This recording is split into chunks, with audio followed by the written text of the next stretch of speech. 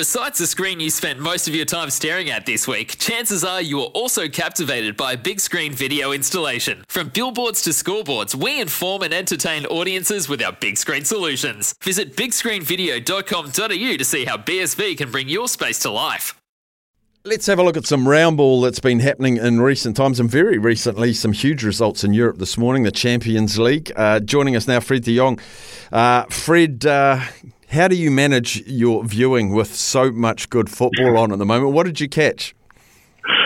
Yeah, isn't it? It's Champions League. I love Champions League. It's the football you get in Champions League is awesome, especially when you get to the knockout round. Obviously, the group stage. There's always the chance.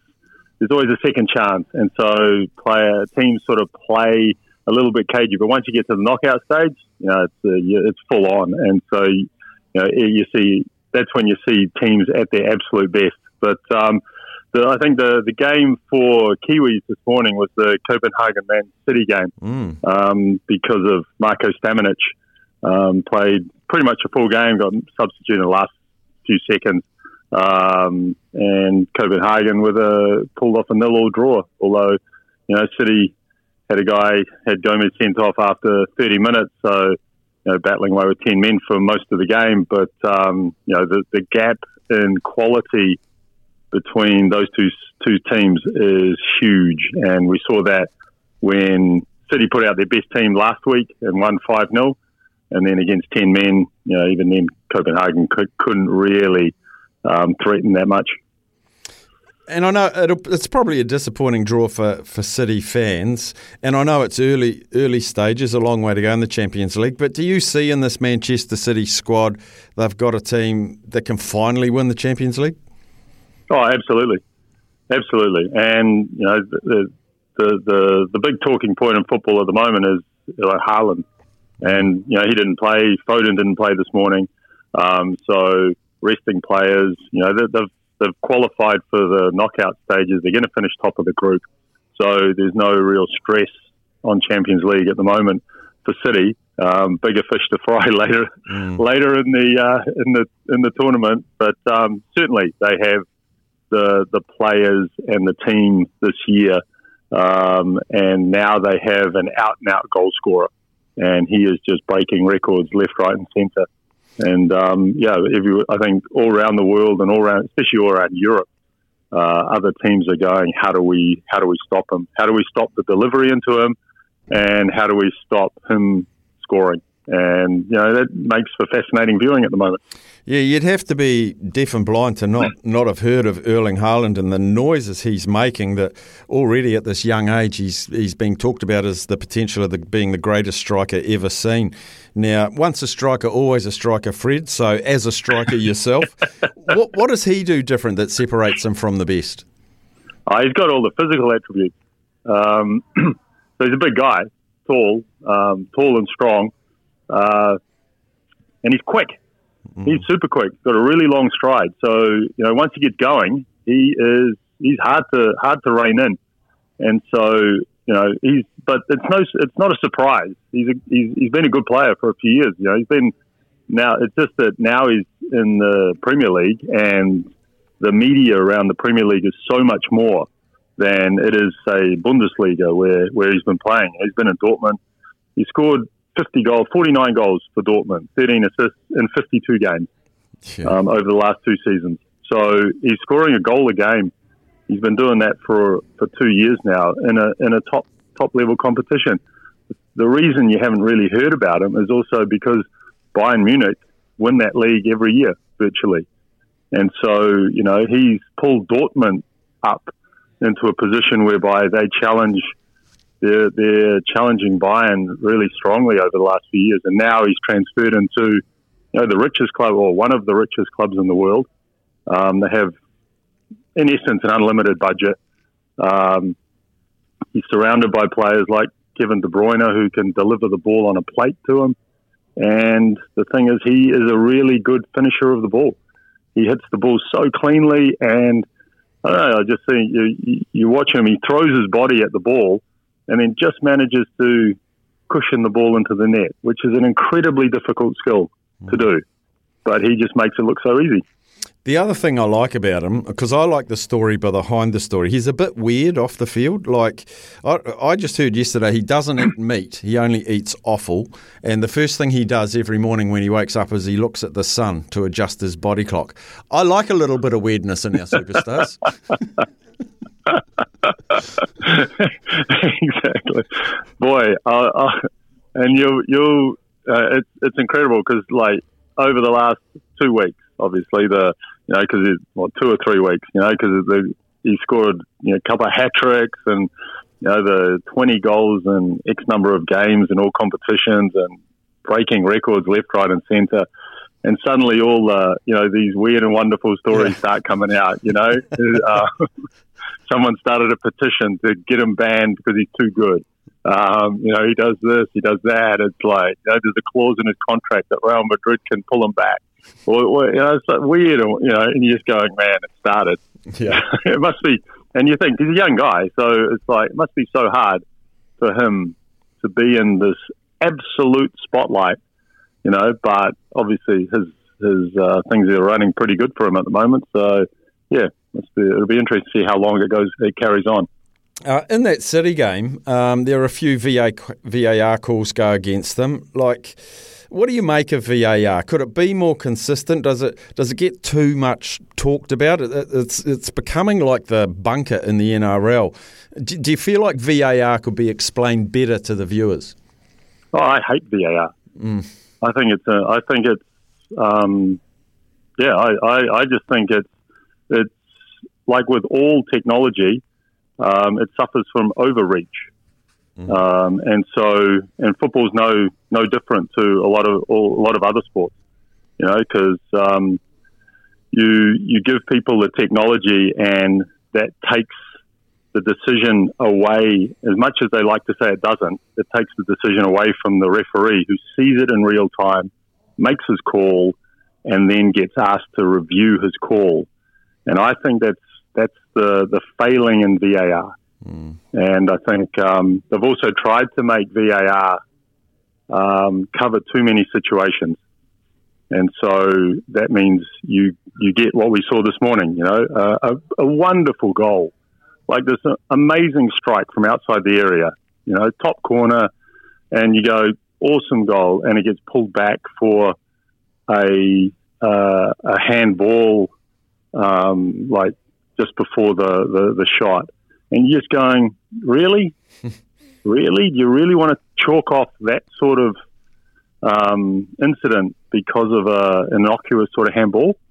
Yeah, so to me, VAR,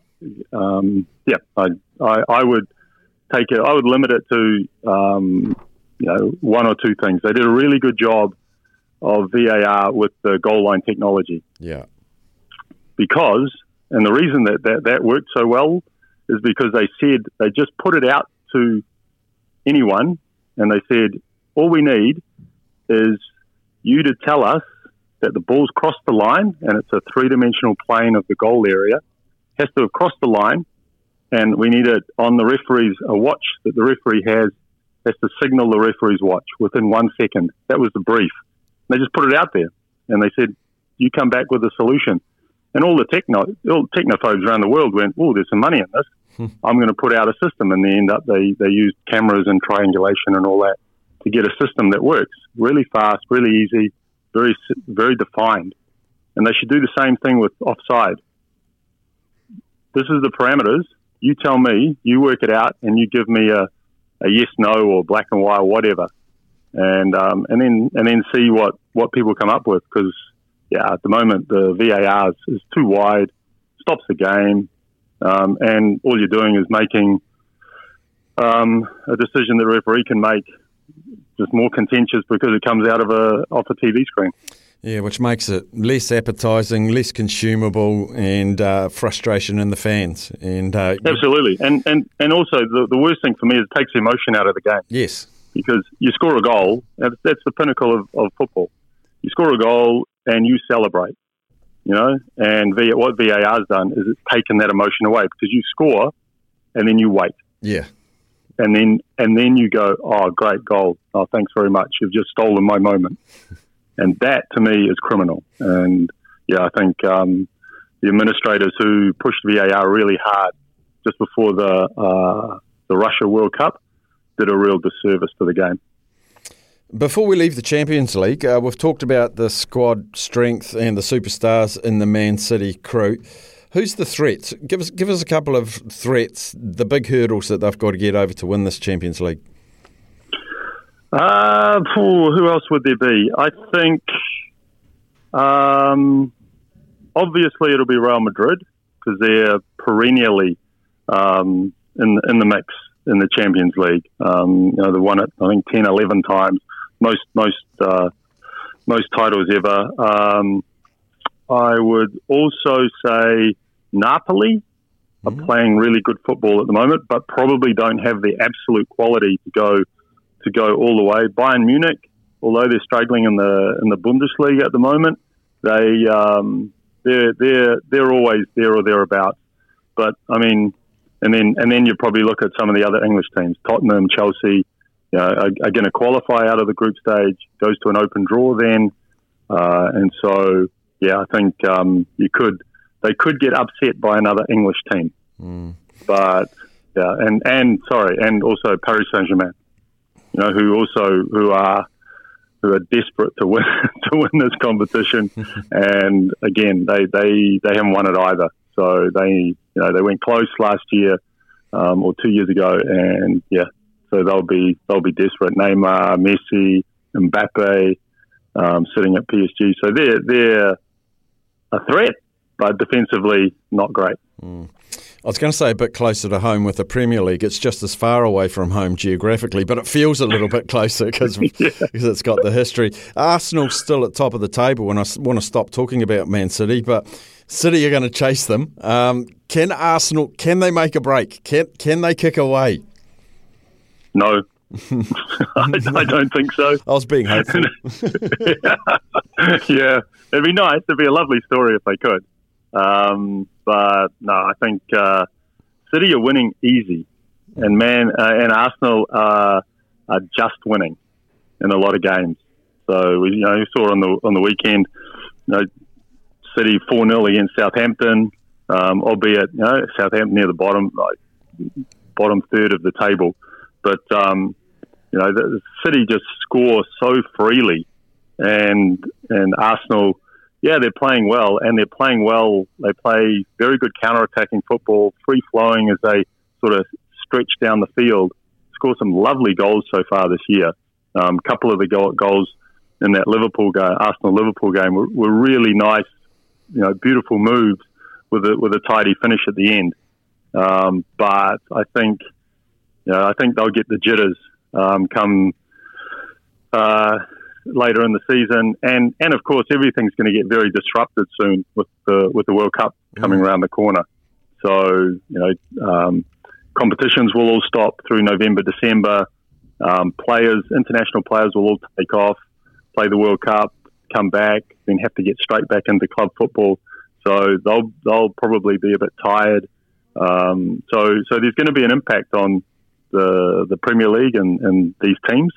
Maybe that'll help Arsenal because pretty much all the City's players will disappear for internationals.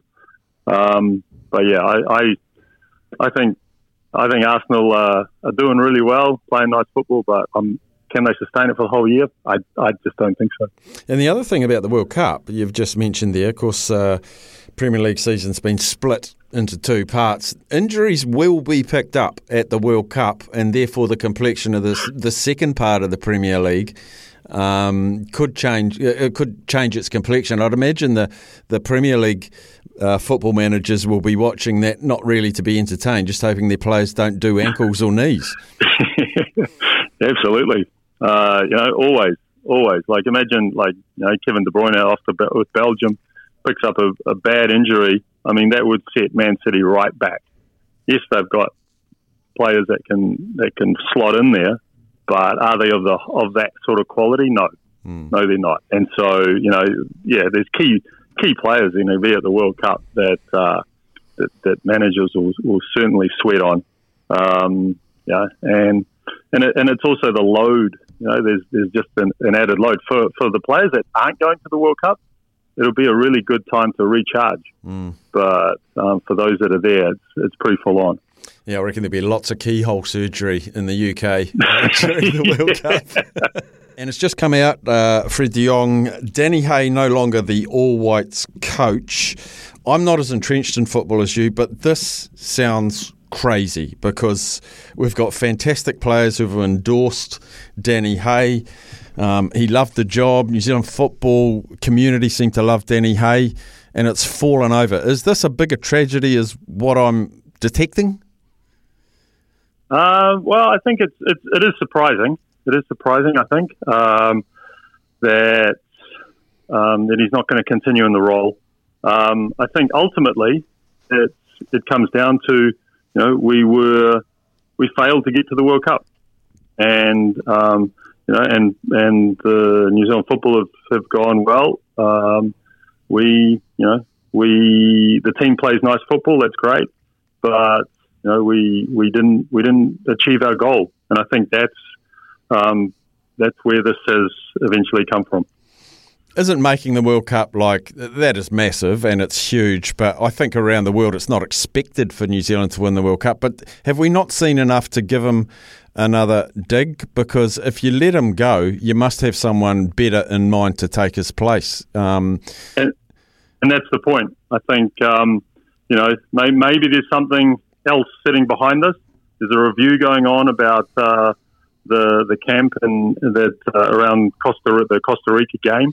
There were, rumours are there were some issues in there with players and some other stuff. So yeah, maybe there's a bunch of things that haven't come out yet that possibly will come out later that'll make sort of put some reasoning behind this decision. But and I think it also winds back into what we've been hearing about, the players sending letters to the board, wanting more games, and the like, which is true. The All Whites need to play, and they need to play as much as possible, yes. But also the window after the Intercontinental playoffs is probably the least most important window there is. And so I think probably the New Zealand football have said, well, we're not sure on our coach. So we're going to sort all that out before we go out and try and sort out some games. Because if Danny was going to continue, yes, they needed games in November. If he wasn't, as is the case now, then we're going to be in a process selecting a new coach. So we don't need to play. And I think financially, massive hit for not making the World Cup because it's worth $16 million. So now they've been looking at the money, going, is that window necessary? No. And so for football now, the process starts to find a new coach, and it's a very desirable job because more than likely the All Whites will be at the next World Cup, and for a coach getting to the World Cup is a massive tick on your CV. All right, Fred. All right. I'm a little bit clearer, but it sounds like there's still a few murky smoke clouds out there that we need to see through the other side, and hopefully in the fullness of time we'll get to those. But Fred, thanks so much for your time today. All good, mate. Cheers. When making the double chicken deluxe at Macca's, we wanted to improve on the perfect combo of tender Aussie chicken with cheese, tomato and aioli. So we doubled it. Chicken and Macca's, together and loving it. Ba-da-ba-ba-ba. Available after 10:30 a.m. for a limited time only.